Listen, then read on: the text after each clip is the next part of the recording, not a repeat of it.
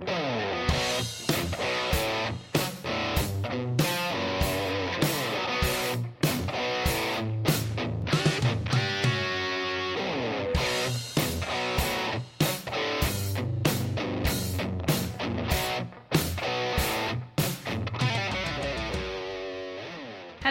welcome to Geek Girl Rants. This week, I want to talk about another piece of news that came out involving comics, bestsellers, and the New York Times. If you missed it, because it really only made news on some of the more geeky blogs, the New York Times decided to suspend or essentially stop publishing certain of their bestseller lists because they just didn't resonate with their readers or whatever bullshit they wanted to spout about it. And of the ones that they got rid of were the 3 that involved comics in some way. Graphics, hardcover, graphics, softcover, and manga. They claim that some of these lists were first started as an experiment, just to see how well they would do. And now that they've decided they didn't do so well, they're getting rid of them. Obviously, New York Times can do whatever the hell it wants. But let's put it this way. The New York Times is basically telling people, telling their readers, telling the world that comics are not literary enough. If you look at some of the picks for bestsellers at certain points in time, they were very literary minded or social conscious minded type of books that, this could have been written as a novel and it would have been brilliant. So since it's a graphic, we'll give it a little credit and put it on our bestseller list. The New York Times doesn't really look at the sales of things all the time when they talk about bestsellers. They're very selective about how these appear on their lists. And the fact that now they're getting rid of comics, while at the same time saying, if they sell enough, and if they're popular enough, and if they're worthy enough, they'll get on the fiction list. And they'll get on, whatever applicable list. That's fine. But what happens when some of them get so popular that they take over your list? What are you going to do then? Are you going to shift them to their own list? Oh, wait, nope, got rid of it. I want to thank Book Riot for that one. Great commentary on that site about getting rid of the lists and how this is how they got the children's literature lists, was because years back, Harry Potter books started taking up spots on the main fiction lists, and they were like, no, we can't have that. We have to have a children's list. So they created a children's list because of Harry Potter. So you see, if we make graphics and manga popular enough to get on the main fiction list, they'll have no choice but to create the comics list again. There's snobbery involved is what it comes down to. The New York Times doesn't like admitting that pop culture genres or formats can possibly be good, or as good as fiction or literary works.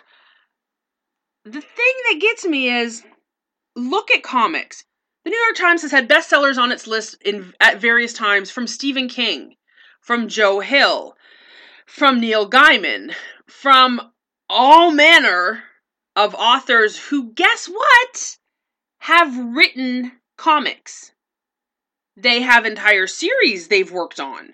They have runs of well-known comics like Wonder Woman. They have their own comics they've created. And yet they're still considered good enough to be on your literary fiction lists and to get on the top of your bestsellers. But when they do it, if there's funny pages involved, if there's colorful drawings involved, if there's something that you deem childish involved, well, that can't possibly have literary merit. So let's get rid of those lists. Now, the other thing that's fucked up about this, aside from the snobbery and the whole, as Book Riot said, gatekeeping of this, is the fact that people go to bestseller lists for ideas of things to read. And a lot of people who may not have normally looked at comics would look at these lists along with the other bestseller lists and say, wow, I've heard of that author. Well, if they're good enough to do a comic, then obviously I should check that out. Or, hey, maybe my son or daughter or niece or nephew or cousin or brother or whatever might like this because it's a comic, even though they wouldn't read a 300-page novel. Maybe they'll read a 150-page comic. It's the same author, so it's obviously good quality. It gives people ideas.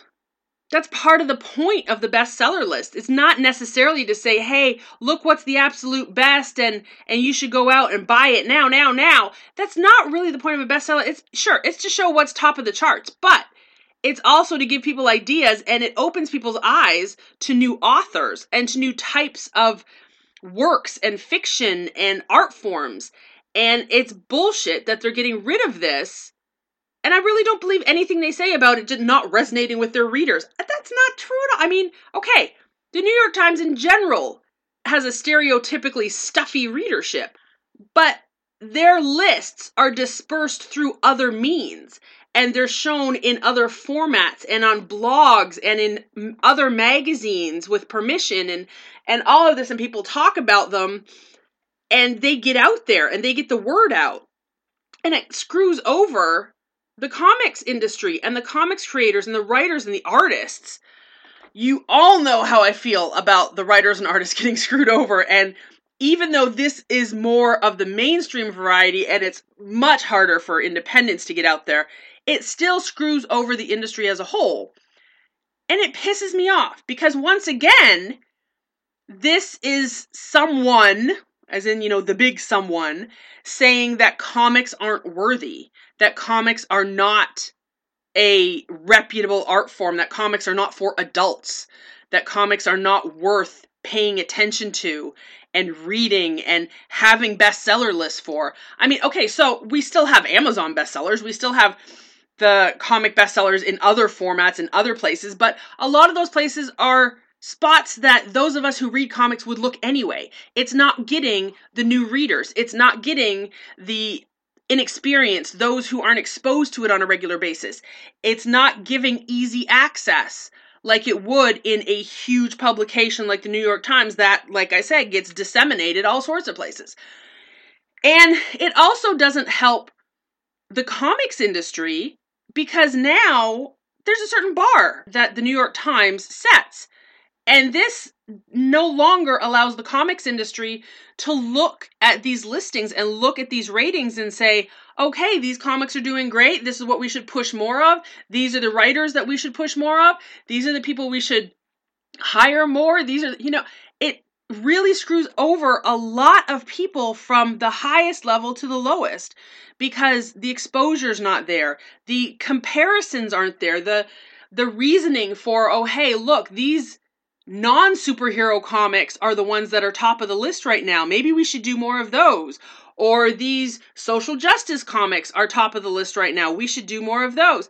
It doesn't give you that feel that the industry itself needs. I mean, every industry looks at metrics, and this is a huge one for publishers in general. And to totally remove an entire segment of publishers and say, oh, no worries, we'll get you on the regular fiction list when your numbers are up there. That is so unrealistic and condescending. And I don't know, writing to the New York Times is about the only thing I can think of to do about this.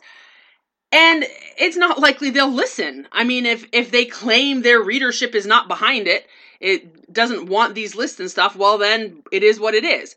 But it's just bullshit. Again, I'm just sick of comics getting kicked to the curb because people refuse to take the time to realize that they are a legitimate art form, that they are a legitimate form of literature.